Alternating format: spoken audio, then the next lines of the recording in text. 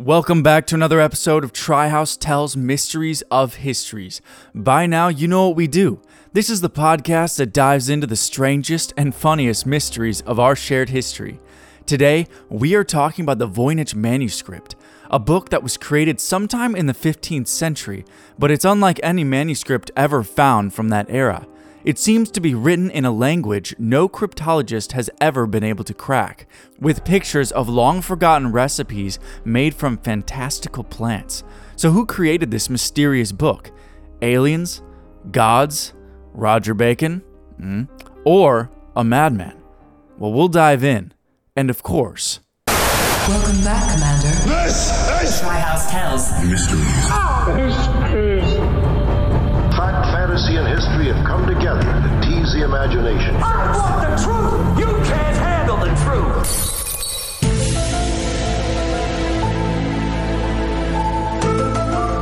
And welcome back to another episode of TriHouse Tells Mysteries of Histories. Today, we are talking about the Voynich manuscript. Hell yeah. Yeah, That's exactly Voynich what we're talking manuscript. about. Yes. That is what we're talking about. I Yeah. didn't think it was called the Voynich manuscript until this very moment. Well, it's not. It's the Voynich. Yeah. The listeners. Well, actually, so I'm Jeremy. Welcome back. Oh, yeah. I'm Matthew McKay. Oh, hey, what? I don't know. I was just throwing it in. I didn't know. I was like, I'll bring energy. I like how we've done All right, yeah. over 30 of these, and we're still like, just every time we begin, we're like, wait, what are we doing again, you guys? Yeah. Yeah. What are we doing? Art. Yeah. Art. So That is what we're doing. I feel like the listeners are Entertainment. like, damn, how many manuscripts exist in the world? Like, there's so many mysterious manuscripts, dude. Yeah, we've already covered one of them, the Devil's Bible. Yeah, dude, the That's Devil's right. Bible. Yeah, There's and all this these actually things. is a little similar. Although this one is actually mostly referred to as, quote, the world's most mysterious manuscript. So it's got the Devil's Bible beat. Wow. Oh, This yeah, one because is even Devil's more Bible mysterious. is the Devil's Bible, but this is... Yeah, we know. Yeah, we There's know like- that it's made for summoning the devil. Dead Sea Just Scrolls, fucking Book of Kells, just fucking lots of old books and shit, dude. The Infinitum Ogma, is that a real thing? Is that from Skyrim? What is that? Yeah, it's from Skyrim, dude.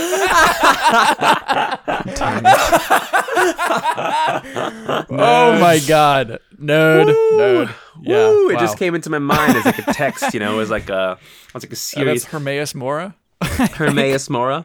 Dude, speaking of Devil's Bible, imagine the devil just like behind a pulpit, just giving a sermon, man. Just reading. He's like, and here in Lucifer 666, the only verse I ever read. Okay, that was good. Oh, that was good. That was a good image. But back that'd to be a scary Voynich's train. manuscript. Yeah, Voynich. Yes, Voynich. yes. Sounds guys. uncomfortably close to the Voyage manuscript. Yes, it does. Yeah, I had nowhere to go with that. It just came out. I was wondering... It's like I don't understand. Kevin, did you get that? No, but I was going to roll with Okay, it. cool. Yeah. All right, so guys. All right, so I guys. shit you not. This Ladies. may be the longest running problem that science has ever been trying to solve. And I mean science is more like scholars, because scholars have been around forever, except for like... So this is probably the longest running problem except for maybe illness and death, because this thing, it's theorized to have been written in the 5th century, possibly in Italy. Yet who penned it? No one has any idea. And No. there have been scholars who have been trying to figure out this manuscript since that time.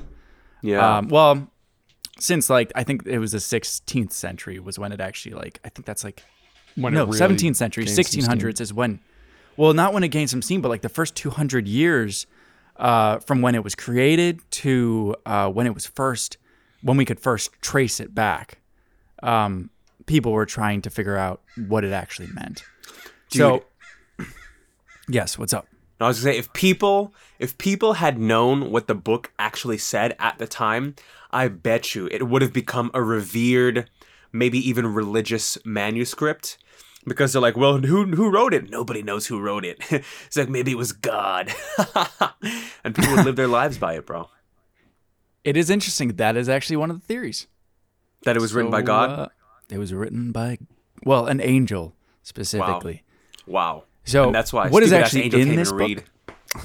Fucking angels, man. Can't even speak Just English. confusing all of Stupid us. ass angel. Exactly. Stupid alien. Angel, sorry. Actually, aliens are another one. But anyway, we'll get into that in a hot Aliens second. could be angels. Let's just put that They out could there. be the Anunnaki, You know? man. Gods, dude. angels, kind of all Could all be. synonymous with each other. Yeah, could totally be connected. All right. Yeah. So, in this book, there are pictures of impossible plants and strange like rituals that populate the pages, and also graphs of astronomy. And to this day, no one has been able to translate even one word. Not officially. There are unofficial decryptors who have deciphered it, apparently, but they have all been thrown out because what's her name? Fagin Davis. Lisa Fagin Davis. Lisa Fagin Davis. Is that a slur to say her name? We apologize. No. We apologize. I just think I'm just gonna like not say her name because I don't I guess even you know just if don't I'm know to say saying her it middle name. correctly. Yeah, just Let's just call her Just by Lisa the middle Davis. name. imagine So, having that as a Fagin. middle name and then wanting people to say it. Like, Yeah. Yeah. No, I call me just by my can't believe- full name. Yeah. There are too many Lisa Davises out there. You got to call me Lisa Fagin Davis. Yeah. Yeah. Huh. It's probably Fagin, but we're not going to say that No, on this it probably podcast. is Fagin. yeah, Yeah, we'll- Fagin. we'll Isn't that say like the Fagin. name in Oliver Twist? Isn't that his name, like the evil overlord dudes? I think his name's like Fagin. I Anyway. don't know. Moving on. That's definitely a name. So yes, the depictions inside are everything from fanciful to grotesque. It is everything from herbalism, astronomy, cosmology, and medicine all hidden inside of its pages. Some have proposed that the knowledge is of an important nature, more specifically of medicine, but we haven't been able to decipher it, so we haven't been able to confirm. Because an entire section is actually dedicated to recipes of some like strange unknown medieval medicines. That's So so funny. leeches and like Yeah, right. That's just bleeding. I just feel like that there's maybe we don't need medieval medicine right now. Maybe that's not where scholars should be putting their time. Yeah, I know. Perhaps. Maybe it'll be the cure for corona. Who fucking knows? Who Imagine. knows? Someone needs to like decrypt this now. The cure is in So- the text. It's in the text. So what we are convening today is to ask some questions and hopefully to find some answers. And those questions are: who made the manuscript? Is it just a fabrication that has had many scholars dedicate like their lives to this for nothing? Because if it's a hoax, then it's just gibberish. Or maybe is it something more sinister? Or possibly a text written by God. Wow. Dun, Wow. dun, Yeah. dun. Dun, dun, dun, Bum, dun. bum, bum. Maybe I should put that in the post. Dun, dun, dun. Something So more what- sinister. So what exactly is the manuscript? Well, it's a 240-page codex, very similar to the Codex Gigas, which is the Devil's Bible that we covered. And a codex is usually describes a handwritten book. The book is 9 inches tall, 6 inches wide, and 2 inches thick, with 32 pages missing from its 240-page volume. It's divided into 4 sections. Jeremy, what? Did you have something to say? Oh, That no, was- I didn't. that was me. That was Oh, Kevin. that was you, Kevin. Kevin was going to say, it's not like my dick because I have a baby dick. Oh my god, I forgot to reintegrate that joke. Dadgummit. It's okay. I did too. I forgot to put anything between my first and last name, so I'm embarrassed. We're failures. Well, I was it just because saying, we why do all bungled the these beginning. manuscripts always have a huge chunk of pages missing? It's Because they're absurd. old, man. Oh, but still. 32 pages. I don't have a single It's 'cause- book that's missing pages. Because it's not, you don't have any books that are old enough, my friend. And Yeah, I'm you don't- sure your wife has plenty of books that have pages missing. Yeah, She I has was going to some say. old ass books in her shelf. I was going to say Yeah, because she Kevin might. doesn't read. That's why. So Kevin, when you don't Yo! read, there's no opportunity Kevin to even know actually how to pull read? out. Yeah, I don't Okay, shitters. know. Do they teach that in Corpus Christ? Oh my god. Corpus Christi. Corpus Christ, the body of Christ. The body of Christi. Okay, but yes. Anyways, continue. Yes. Anyways, so the book is divided into 4 sections. The first section is filled with depictions of strange plants. Have you ever seen like those old books that have like drawings of plants that look like you see like their root system all the way up, like they're suspended in air outside of dirt. Yeah. And they have like, little scribblings all over them, being like identifying the parts of the plant. Really kind of cool. It's like, what is it called? Like an herbarium or something? Anyway, like an herbarium depiction. And moving on. The second section is about astrology. It has certain like astrology charts. So actually I said astrology or astronomy earlier, but it's actually astrology, I believe. Circular patterns depicting the stars and the moon and the sun. And then the third section is kind of like a jumble of both. And then the last section is all those recipes of unknown medieval medicines that, I mean, we haven't been able to decode it. So we're not certain what any of the plants are because the plants themselves are strange. Like it's not really, a lot of them are ones that we've never seen before. So it's like, where the hell did this book come from? My thoughts instantly, it came from another realm, like an alternate universe. Oh, maybe the That Alchemy someone who Infinitum. Nani? It came from Humerius Morus realm. Apocrypha. Am I a nerd? I'm a nerd. Anyway. Yeah. I love it. So that's just that's kind of what it's comprised of, and now we're gonna get into kind of the history of how the book came into the modern world. Jeremy, do you want to take this? Yeah, sure, man. For all we know, though, the book could have been, those recipes could be like medieval mac and cheese, and it could be like the best mac and cheese ever. We just don't even know how the manuscript came to the modern day. How did it make it? How did it make it here? So, let's paint a picture for you. It is 1930. Ethel Voynich's husband, Wilfrid, and it's not spelled like how you would think it's spelled. It's spelled F-R-I-D. Wilfrid has just passed away. He was from Polish. Yeah. I guess it was a Polish spelling. Wilfrid the Pole has just passed away from lung cancer. Oh, that's very sad. In life, he was a cryptographer and a collector of rare books. In fact, he made it his job to collect said rare books and sell them off to the highest bidder. But those hobbies died with him, and his wife inherited all those old rare books, not giving a fuck about any of them. But there was one book that was not like the rest. Ethel recognized the book Ethel recognized the book as the one her husband often obsessed over, claiming that he was in possession of Bacon's cipher, a legendary method of Sir Francis Bacon's designed to conceal the meaning of a string of text. He was so sure of its validity that he spent countless hours trying to prove it, and even put the price of the manuscript at a whopping $500,000 in the 1930s. Back then, that's like the price of the earth. Wilfrid had that's enough to run America for several weeks. Wilfrid had told his wife that he'd bought the manuscript in 1912 at the Villa Mondragoni in Italy, in affiliation with the Vatican Library. He purchased 30 books that day. Oh my God, the Vatican Library is just letting books like this slip through their hands. Come on, Pope. Slapping guys They in the needed face. money, bro. Selling these damn books. I know they do. sometimes the Pope needs money. He's like, come on, you guys. Don't you want to save your family members from hell by, what are those things? Buying the forgivenesses? The indulgences. Yeah, the indulgences. Nobody wants indulgences anymore? Take the Voynich manuscript then. Voynich manuscript be damned. Your family will burn in hell, but at least you'll have this mysterious book. So Ethel Voynich lived another 30 years, holding on to the book. She carried it everywhere she went. She showered with it. Just kidding. She didn't do that. She necessarily did that. But it does say here, holding on to the book. But maybe that's until how her- the 30 pages were missing. Yeah, maybe that's how they got lost. They came out in the shower while she was distracted by shaving her mustache in her later years. Until her death in 1960, when she left it to her good friend Anne Nill. A year later, Anne sold it to a book dealer, Hans Kraus, who was unable to find a buyer for years. For fuck's sake, Anne. Yeah, he Oh my doesn't sell it gosh. for 30 years. He dies she doesn't sell it for 30 years. And then she gives it to her friend. A year later, her friend's like, well, okay.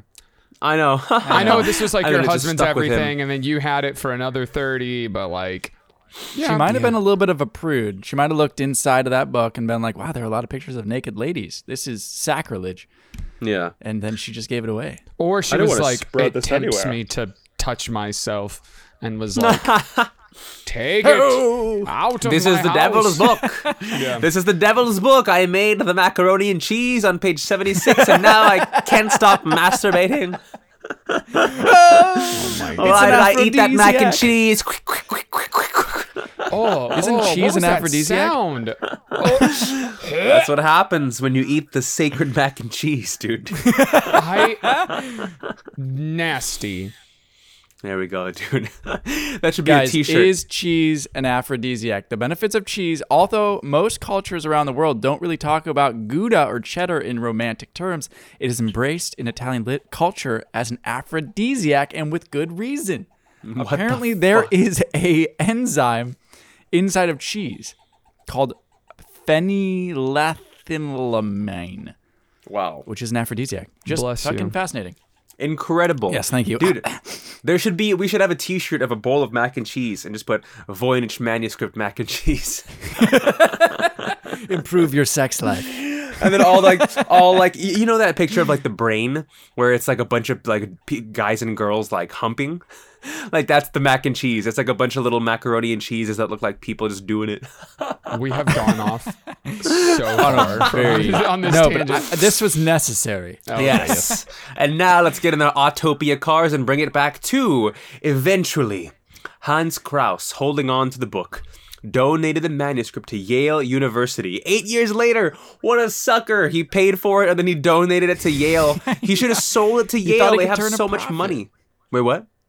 He thought he could turn a profit. Well, dude, would they have bought it? Who fucking knows? He probably tried to get the university to buy it, but they were like, no. Yeah. They're like, give it to us for the sake of knowledge or fucking keep it. And he's like, all right, fine. His name's Hans Kraus. Here you go. Here is manuscript. Yeah. Here is manuscript, yeah. And this is how it eventually gained popularity, as scholars across the world now had access to its contents for free. Contents that continue to baffle science and historians, even to this day. Wow. And so now, Kevin is going to But- tell us, where did it come from? A little Yes, hole before on the this. tip of its wiener. But where did it come from? While the vellum that While the vellum that the pages of the manuscript were made of have been I thought you dated- weren't going to screw up. Shut up! You sound Shut so up. professional. Damn it! All right, so the pages, the vellum that they were made on were from either 1438 to 1494. It's unknown whether the book was written in that time or much later, but that's what it's believed in. Much of its earlier history is unknown, but some historians have been able to track its ownership all the way back to the 17th century when it was shelved in the library of George Beresk. I believe is how you say his name. I'm going to say that's... Dude, I believe that. That Yeah, that sounds sounds great. good. Beresk was an alchemist in Prague who became intrigued by the manuscript, even sending depictions and passages of its text to a colleague in Rome, Kircher. That one a little less certain about, but I'm going to say Kircher, who claimed to have deciphered the Egyptian hieroglyphic alphabet. It was these letters that confirmed the manuscript's whereabouts in the 17th century. So, bam. We can at least go back to the 17th century, so we don't know about its first 150 years of existence. Exactly, yeah. Correspondence between the two were sparse, but it was clear that at one point Kircher wanted to purchase the book from Beresk, though the alchemist refused because he was obsessed. Eventually, Beresk passed and the manuscript went to his friend Jean-Marek Marcy. Not long after, Kircher got his wish when Marcy sent the manuscript to him to be decrypted, because up to this point, only Beresk can only send him sections that he had Exactly. transcribed himself to send. And Marcy sent a letter with the manuscript. I don't know what his voice is going to be, so I'm just going to go, Reverend and distinguished sir. No. I mean, Marcy sounds French. French? Well, it French? says that he's from... Marcy is from Kronland.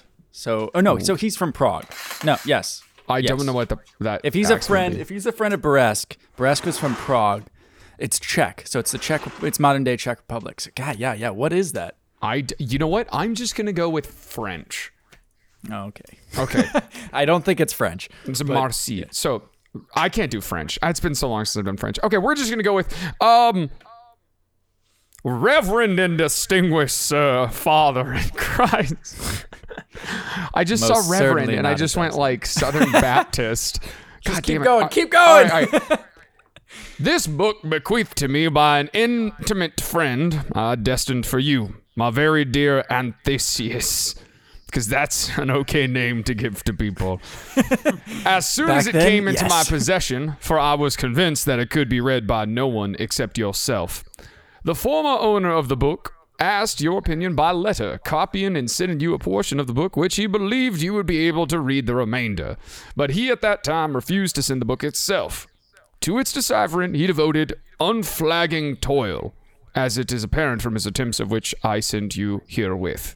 And he relinquished hope only with his life. But his toil was in vain, for such sphinxes as these obey no one but their master, Kircher.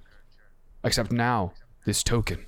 Such as it is, and long overdue though it be, of my affection for you, and burst through its bars, if there are any, with your wanted success.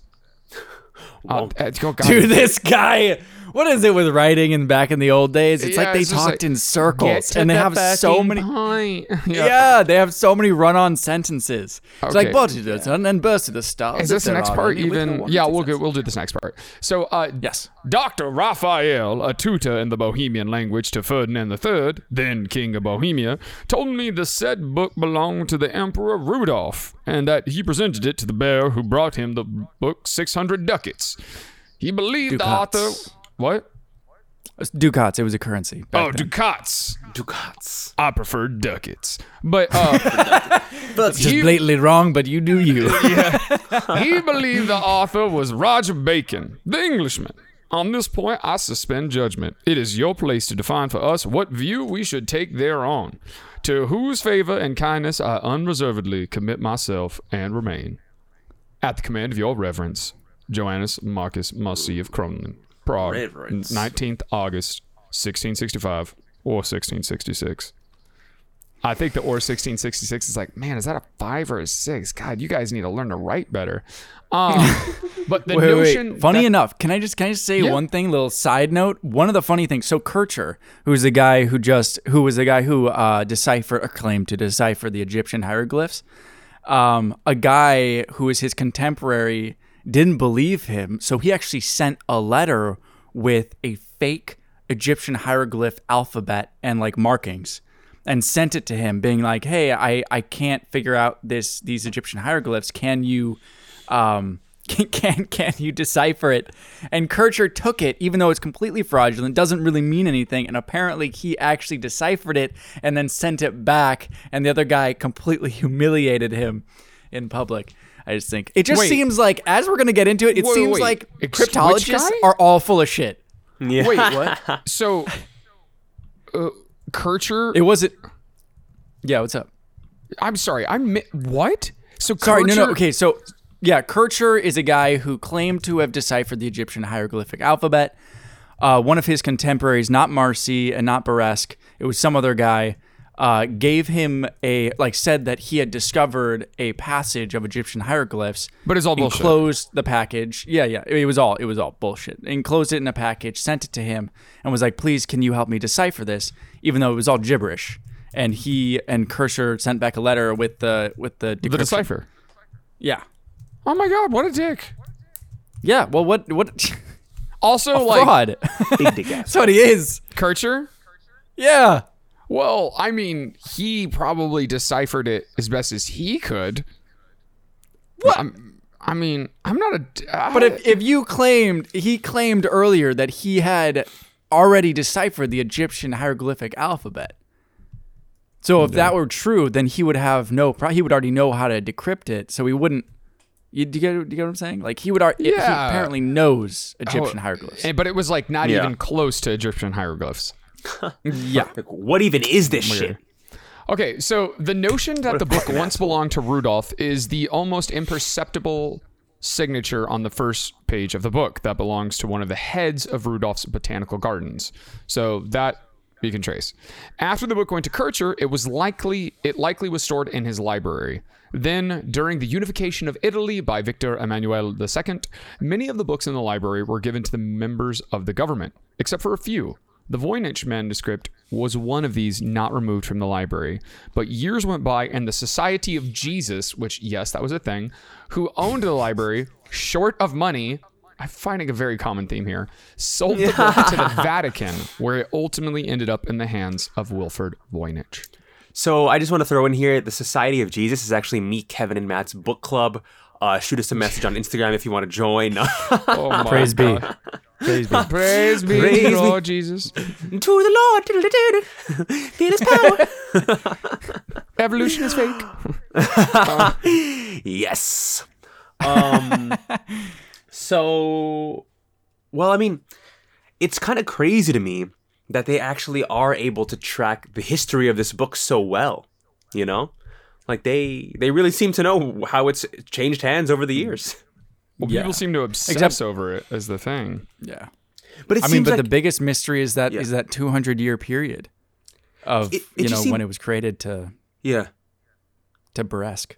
it seems like it didn't have a wide swath of people caring about it until it got to the hands of Yale. It kind of seems like people Right. overlooked it and didn't really appreciate it for such a long time. Well, no.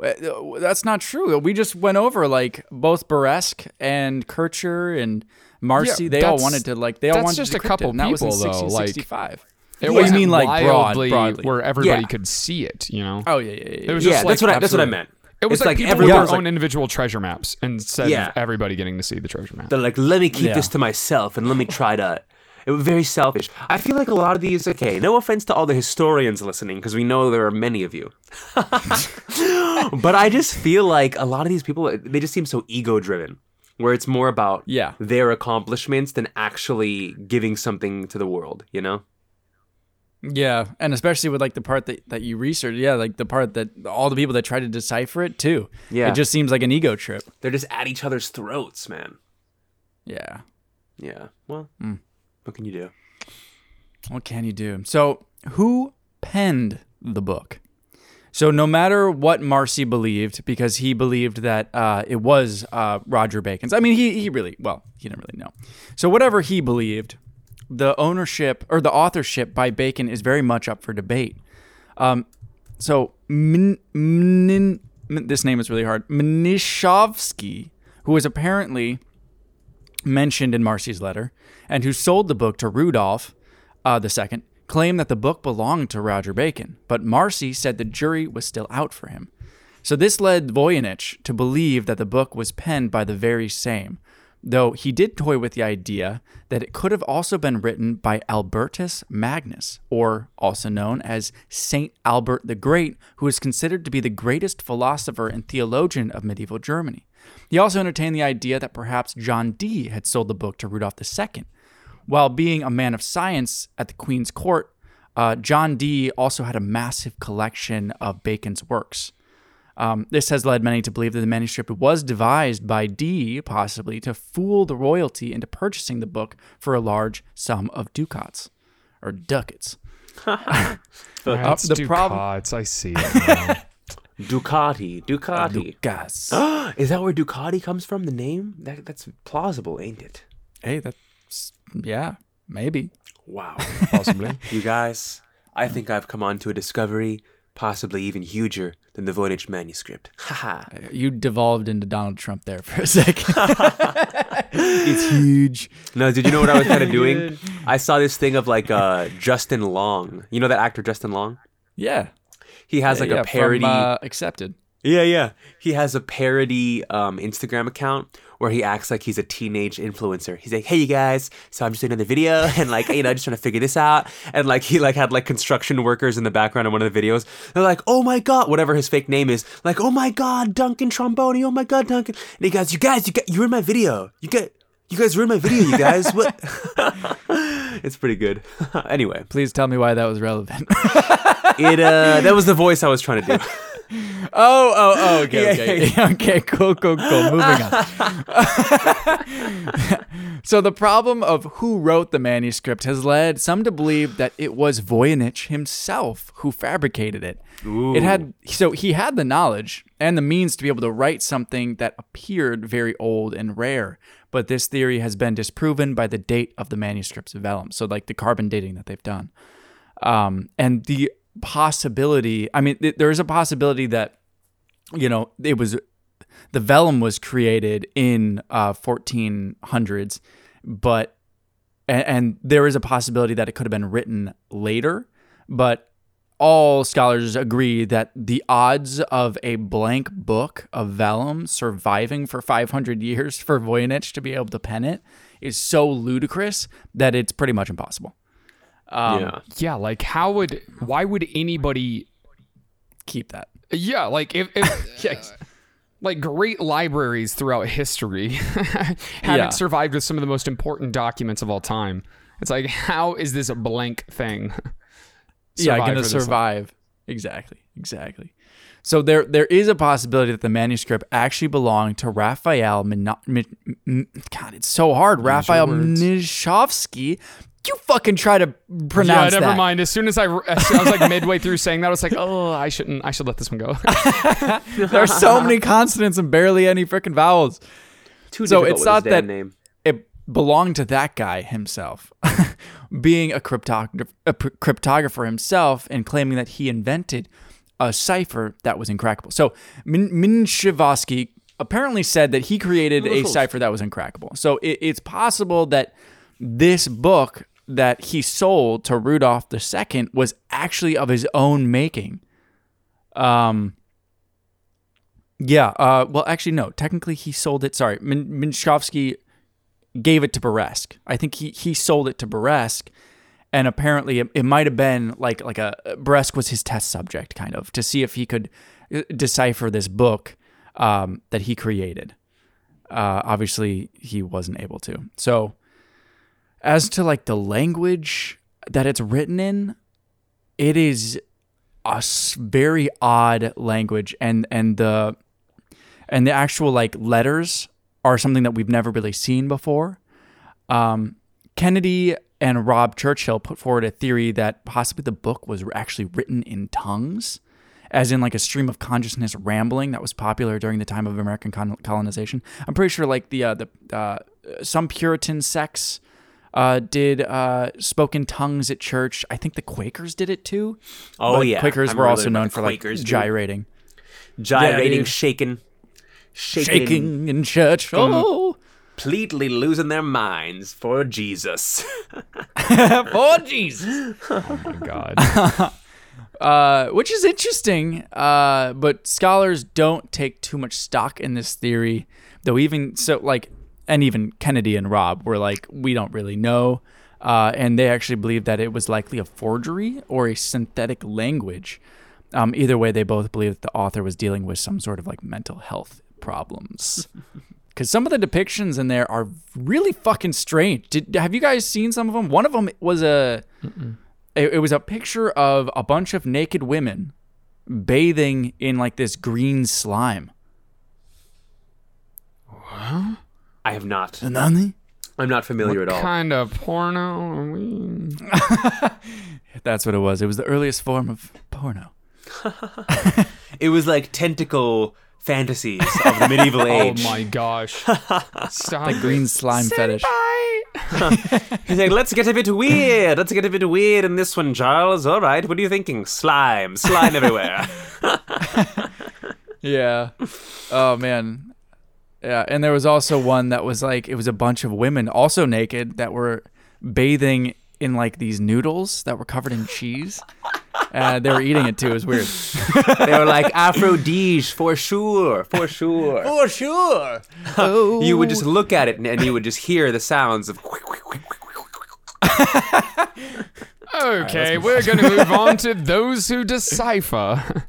Yeah. So, are we there yet? We're good, right? All right. Yeah. Okay. So, I mean, let's do like a little like intro to this. So there are so many people who have tried to decipher this, like Voynich and more closer to today.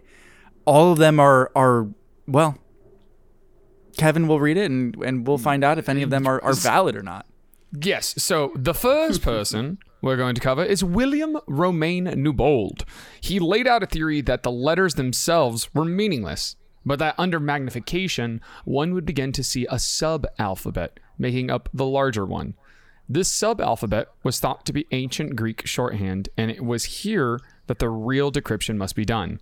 Newbold apparently deciphered several pages which confirmed Bacon's authorship, and hidden in the drawing were depictions of a microscope invented by Bacon to examine the very small, which is funny because there's a microscope and he's looking with a magnifying glass at, so this theory, though, is largely disregarded by scholars for being too fanciful. Also, Newbold's method of deciphering consisted of rearranging the letters until they spelled something in Latin, which is kind of, I know. It's like you could take any letters, rearrange them, and make them say whatever you wanted. So, that It's maybe, like no rhyme or reason. So yeah, it's like you could go down any rabbit hole with any manuscript doing that. Since the language has baffled scholars for so long, many have begun to think there are no patterns in the text, and that it is pareidolia, which is not how you pronounce that word. Pareidolia. Pareidolia. Pareidolia. But basically, it's the perception of patterns where there are none. And it's Like all conspiracy theories for the most part, except for the ones that are real, of course. Yeah, like, well, because one of the things that makes us so successful as a species is our ability for pattern recognition. Exactly. Here's the thing. So there are no patterns anywhere. God damn it. That's false. Just not damn true. it, Jeremy. No. It's pareidolia in like its simplest form and most basic form is like when you look up and see the clouds in the sky. I was trying to find clouds right there, but there are no clouds in the sky where I am. And you see like a face, or you see like, Pokemon, like that would be pareidolia. You're seeing patterns, or boobs, as I think we see where our priorities lie and how our brains work. I see Kevin Pokemon, is a pervert. Kevin sees boobs. Jesus Christ. Do like I boobs. see dinosaurs and things of my childhood. Yeah. I do see boobs. That's weird. I should psychoanalyze that a little bit. Moving on. God. So some are saying that there's a pattern where there is none, and it's and that's the reason like cryptographers have wasted their entire life trying to decipher it, is because there's nothing there. They're just obsessing over it. So Joseph Feeney proposed the idea that the book was written in a very, very abbreviated medieval Latin. So it was like Bacon was basically like, he was virtually texting nowadays. Yes! It's like Texting. It's like LOL. BRB. Lamau. BRB, but in Latin with pictures. Exactly. So then we move on to in 2014. Because I don't know what the vowel. Yeah. Okay. So in 2014. Vowel is Ukrainian. Yeah, whatever that is. Stephen Bax claimed to have translated 10 words from the manuscript using the same method to decipher ancient Egyptian. It was these 10 words that led him to believe the book was a treatise on a nature in an Asia. Damn it. These words. Was believed the book was a treatise on nature in an Asian-esque language. But Or is Bax it Asianesque? No, it's just Asian-esque. It's just Asian-esque. Asianesque. I've tried to make it sound fancier than it was. But Bax In died Asian in language. 2017 Yes. before he could complete a translation. So Of course he did. Convenient. Because someone wanted to keep this hidden. Yeah, this is the Men in Black coming after him. Yeah. I mean, what it really reminds me of the Cthulhu short story by H.P. Lovecraft. Did you guys ever read that? I think you've told me about it several times, but I can't remember what it's actually about. So good. Well, anyway, the guy is like trying to decipher some shit, and then he ends up getting killed by like a cult who doesn't want him to find out that Cthulhu is being raised from, the dead for the most part. Nice, dude. Weird. H.P. Lovecraft. I mean, that guy could write. Yeah, he could write. That is not wrong. Oh, yeah. And now we are getting to probably the most credible cryptographer We have Nicholas Gibbs, a television writer, who by his nature would never embellish for entertainment sakes. Who came on the scene claiming the book was a badly plagiarized guide to women's health. But apparently his translation was shit, and he took various ideas from scholars and just smooshed them together. Yeah, of course he would, So a television star just making shit up and ripping off others? Or a television writer ripping off things? Never. I know, so much TV is derivative nowadays anyway, so why would we be surprised that he took the derivative approach? Okay. So the next theory we'll get into is rooted in Hebrew. That the book was Hebrew encoded using aphagrams, which are anagrams that are alphabetically arranged. And so one theory pointing towards Hebrew, in February 2018, computer science professor Greg Kondrak and graduate student Bradley Hauer used artificial intelligence to try to figure out what it was saying. So they describe a method that to find the source language of ciphered texts before turning that method on the manuscript itself and deciding, this was originally written in Hebrew before being encoded in its current form. And so what they look at is certain qualities of the text. For example, how often each letter and each combination of letters appears, and then they create a statistical fingerprint that can be compared to other languages. So they trained a number of algorithms to pick out these metrics using the Universal Declaration of Human Rights as their sample text in a whopping 380 languages, and it worked. So once they had that algorithmic pattern matcher trained and tested, they were like, okay, now let's use it on the Voynich manuscript. And here, say experts, is where things really started going downhill. So the algorithm is not applicable to a 15th century document because it's just a completely different kind of language compared to the 380 modern ones that they used. And their algorithm can suggest what source languages might be used, like maybe Hebrew, maybe Latin, maybe blah, blah, blah, but it cannot tell the likelihood of the matches. So, in other words to say, pretty much useless. And the Voynich is written, as we mentioned earlier, in anagrams.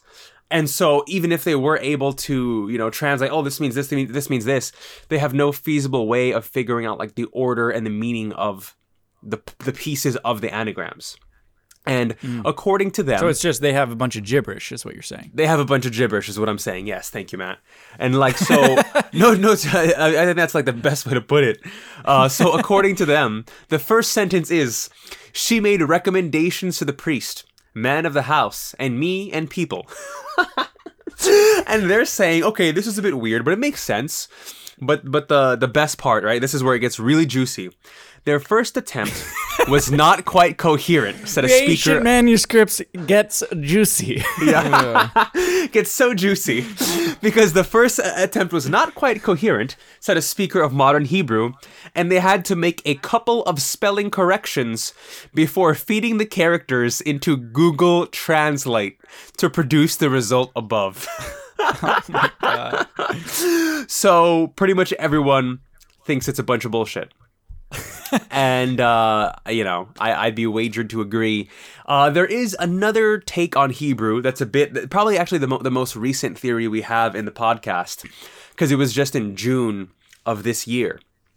So after 3 years of analysis, the German Egyptologist, yes, they exist. It always comes back to Egyptologists. I know, it's like, dude, they're like, everybody that's wants the third time it's been referenced. Yeah, Egyptology. So this dude's name is Rainer Hannig from Romer und Pelisäus Museum in Hildesheim. All real places that really exist. That was like really good pronunciation, dude. Oh, thanks. I didn't think so, but thanks. But he believes he has cracked the code to translating the work and found the manuscript's language to be based on Hebrew. And Hannig goes, countless decipherment attempts were made. A lot of languages were proposed, such as Latin, Czech, or amongst others, Nahuatl, spoken by the Aztecs, just to name a few. The word structure leaves only one possible explanation. The manuscript was not composed in an Indo-European language. So, what kind of language is it? Semitic, of course. Oh, no, this is not him, sorry. After identifying a connection... of course, my Semitic. God. After identifying a connection between certain Voynich characters and Hebrew, he managed to translate the first words and then full sentences. Hannig then goes, the actual translation of the Voynich book will need a couple years of work. Even if specialists in Hebrew language who are well versed in medieval Hebrew and the terminology of botanical and medical texts take over the analysis. The character of the script, the pronunciation which one needs to get used to, the peculiarity in the vocabulary of the period will cause a lot of trouble, even to a native speaker of Hebrew. And in case you couldn't tell, the basis of my German accent is Heimlich from A Bug's Life. Oh my God. Well, I can't unhear Well that. done. I know. A choo-choo train. All right. So, damn, that's really freaking interesting. I feel like that one might be the best, most viable one that's on here. I mean, it's not. Yeah. Really, he's not finished yet, which is probably why. Yeah. You know, there's a woman we'll talk about a little bit later. We talked about already, Lisa Fagan Davis. And I'm not going to believe this guy's theory until I hear Lisa give it the thumbs up, personally. Yeah. She clearly knows what she's talking about. Yeah. As we'll see in later theories. So this theory is the idea that the Voynich manuscript was actually written in Turkish, but not the Turkish language. It was written phonetically as a Turk would have actually heard the words. So it's kind of like, you know, when you say the word no, it would be like N-O. That's how you would write it phonetically, but actually how you were meaning, like the actual spelling of the word is K-N-O-W, but you don't pronounce it phonetically like canal, you know? Canal, So- I do know. I do. So Canal. the whole I do know. Okay, so yes, so the whole idea is that the Voynich manuscript is not written in like an actual language, but rather a phonetic transliteration of speech. So says the Arctic family, a father and son team of Turkish researchers who call themselves Ata Team Alberta, or ATA, and claim to have deciphered and translated over 30% of the manuscript. Can I just say, I Father- love how one of the words in the abbreviation is the abbreviation. Team yeah, it Alberta, is. or Ata. ATA for short. Yeah. Oh my God. Father Ahmet Ardik, an electrical engineer by trade and scholar of Turkish language by passionate calling, claims the Voynich manuscript is a kind of Old Turkic written in a poetic style. So, that's freaking interesting. And Nick Pelling goes on to say, quote, that often displays phonetic orthography. Meaning the author spells the words out the way he or she heard them. Ahmet noticed that the words often began with the same characters, then had different endings, a pattern that corresponds with the linguistic structure of Turkish. Furthermore, Orzan Ardik informs us the language of the Voynich has a rhythmic structure, a formal poetic regularity. As for why scholars and computers have seen so many other ancient languages in the Voynich manuscript, Ahmet explains, is that, quote, some of the Voynich characters are also used in several Proto-European and early Semitic languages. The Arctic family will have their research vetted by professionals.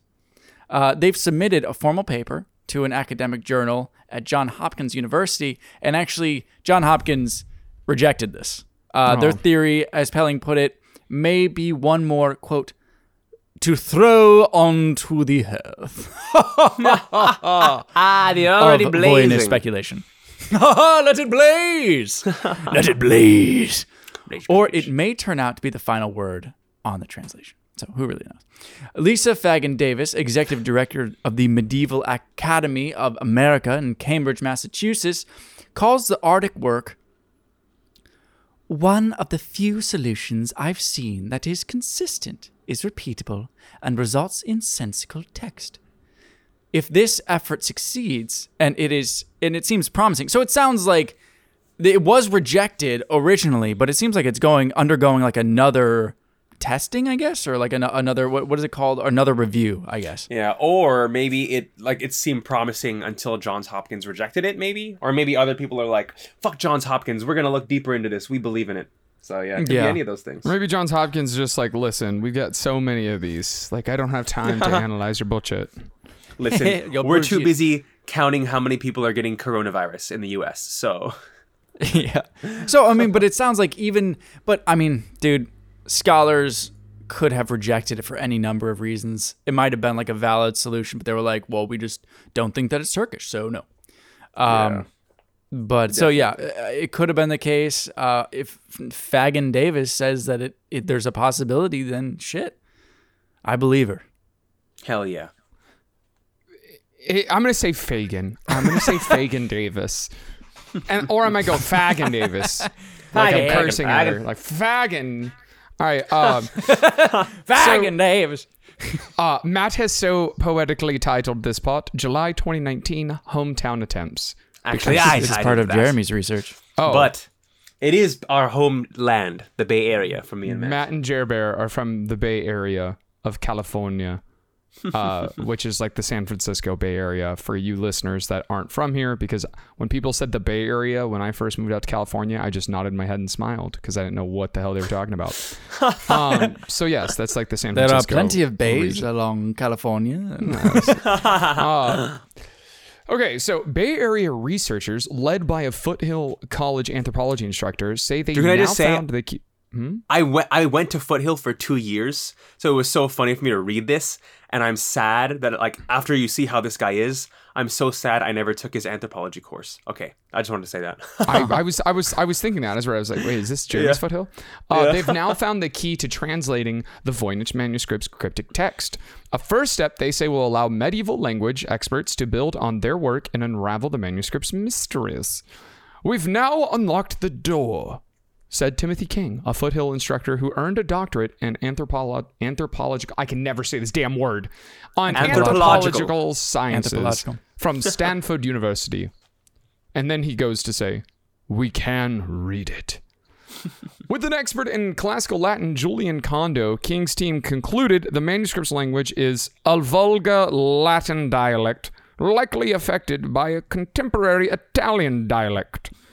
But it was unrecognizable because it was written in a late modified subset of a once widespread shorthand known as Tyrrhenian notes, a shorthand method that was developed and used in medieval European monasteries during a time before printing presses and paper, when it was crucial to economize writing.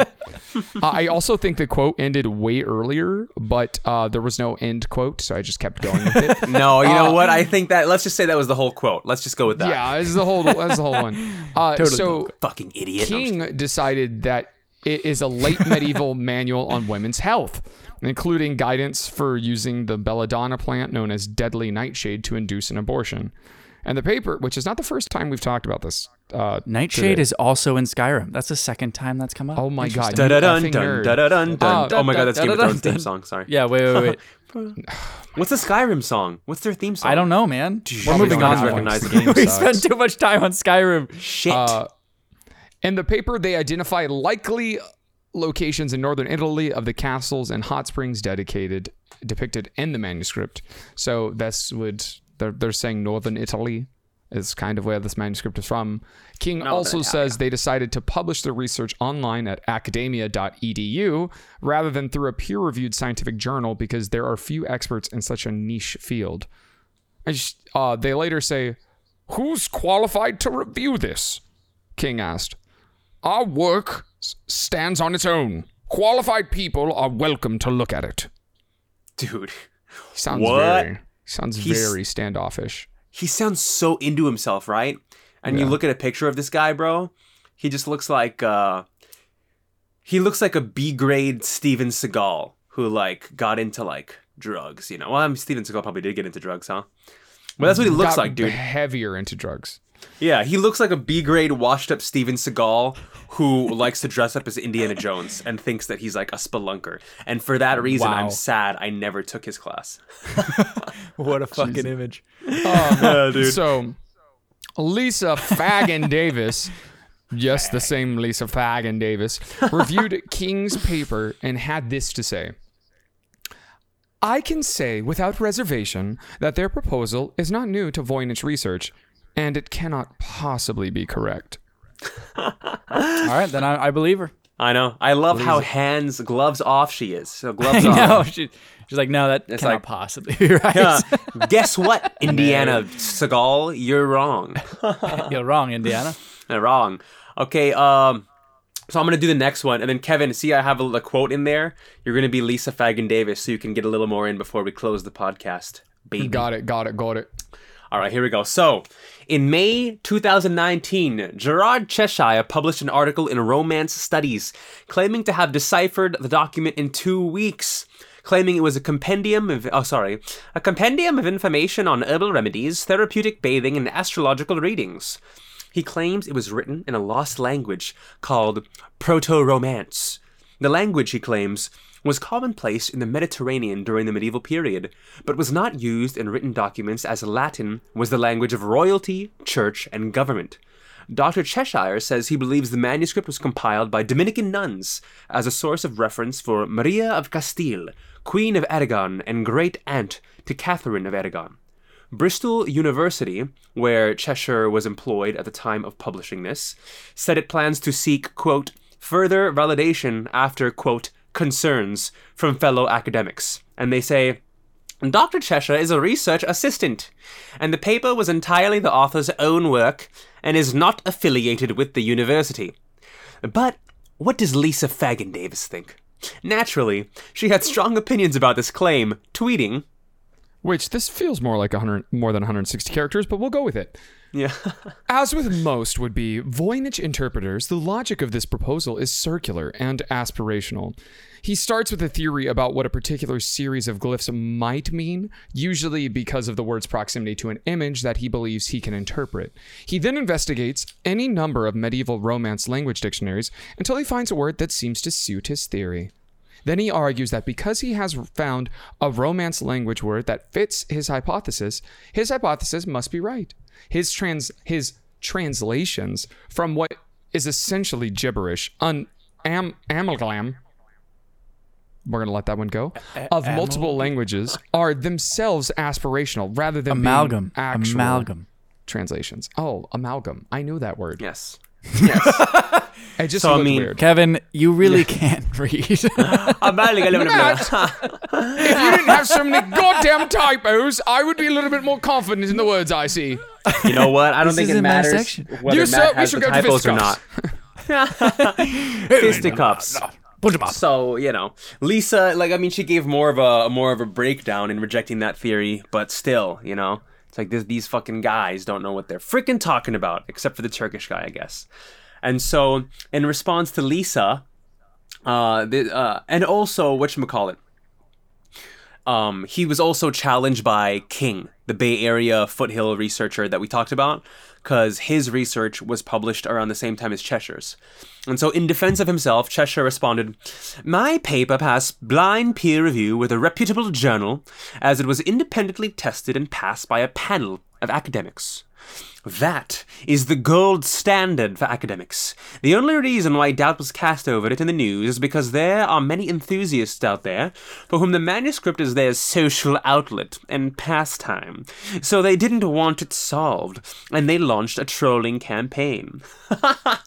Dude, this guy is so salty to be like, oh, I know, know. you know, it's just they have no meaning in their lives if it's solved, because then what will they do with their time? So they don't want to acknowledge that I finally solved it in 2 weeks merely.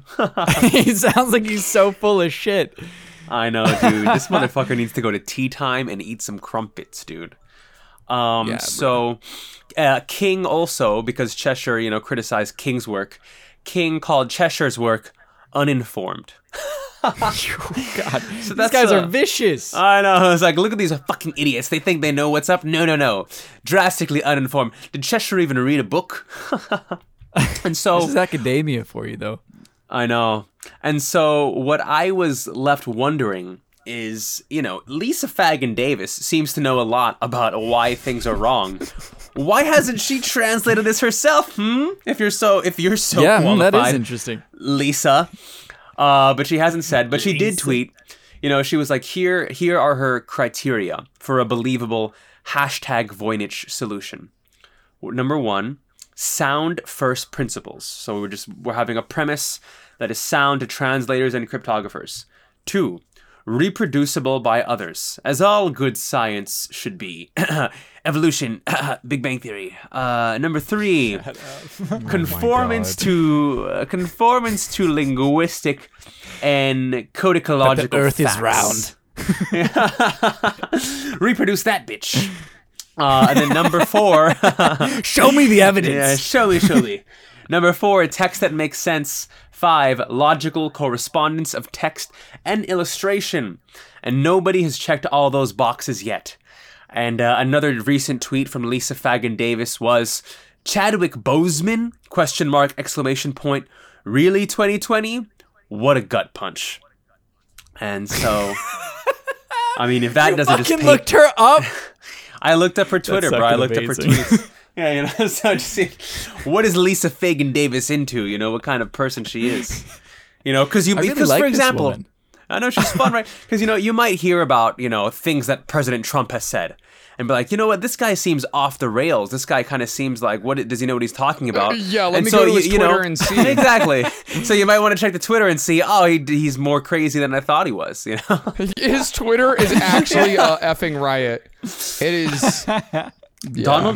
Donald Trump. Did you see how the Daily Show, a couple of years ago, they had this museum of Trump's tweets, and you can just look at it was framed in a glass case, That's and you can just see amazing. real tweets.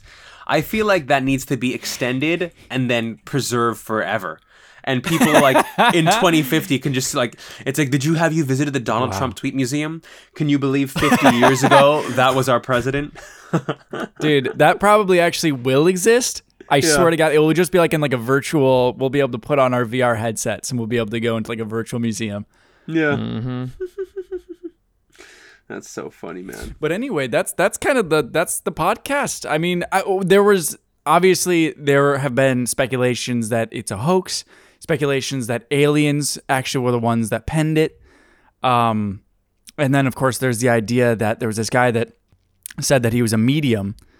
And he could speak to the dead, and that actually John Dee, he got in contact with John Dee, that guy that sold it to Rudolph, and that John Dee was the one that penned it. So that's an interesting one. And then the idea that it was penned by an angel is another cool one. But obviously those ones can't really be proved. It definitely does not. Those definitely do not correspond with Fagin Davis's criteria. Yeah, so what do we think? Which theory do we think? I mean, I feel like I'm just going to go with whatever Fagin Davis has to say. Yeah. And I think the Turkish one actually sounds almost believable, I guess, but that's also because I don't really know Turkish. Yeah. Yeah, I'd believe it. Yeah, exactly. But go ahead, hot take it. It's just written by aliens. Yeah, All right, you know what? Yeah, no.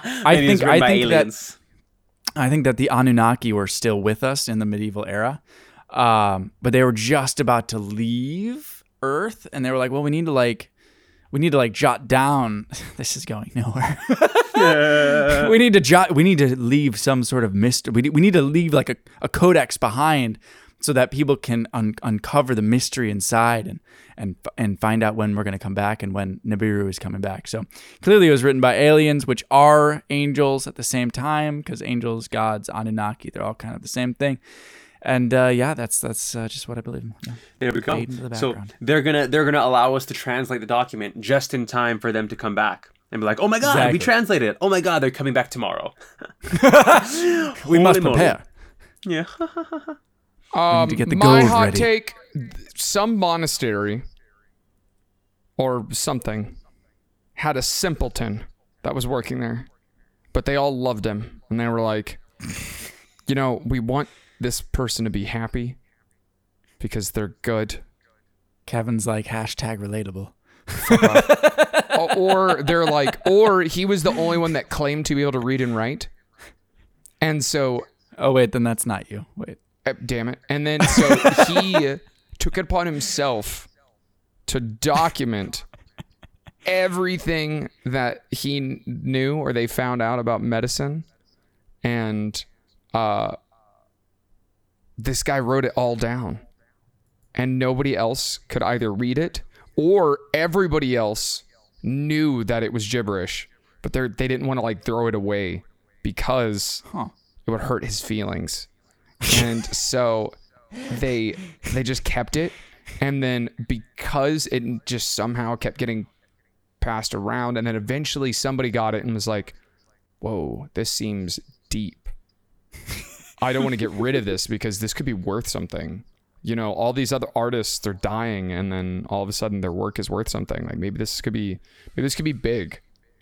And it's just continued down that path. But I think the original thing was, I think it was just much simpler. It's got to be what it is. Because it doesn't make any sense. Yeah, they can't make heads or tails of it, and there's not anything else that's written in that style. So, or it was just somebody who was trying. I don't know. Why would they write scientific stuff down, but in a language nobody could understand? Yeah, it's so mysterious, right? Like, who is it meant to help? I don't know. Maybe it wasn't meant to help. Maybe it was meant to help the person who wrote it. Just to keep them sane. They were just getting out. I know, they were just like making up things and like, ooh, I hate this world. Let me make one of my own. Macaroni and cheese. Yeah, I mean, there's definitely a possibility that it's like the original world builder, like almost like the first Tolkien, where he's creating these fantasy plants, fantasy ingredients, fantasy text, creating his own language. Who knows? Hell yeah, bro. Hell yeah. Oh yeah, so I'll do my hot take. My hot take is, I think that,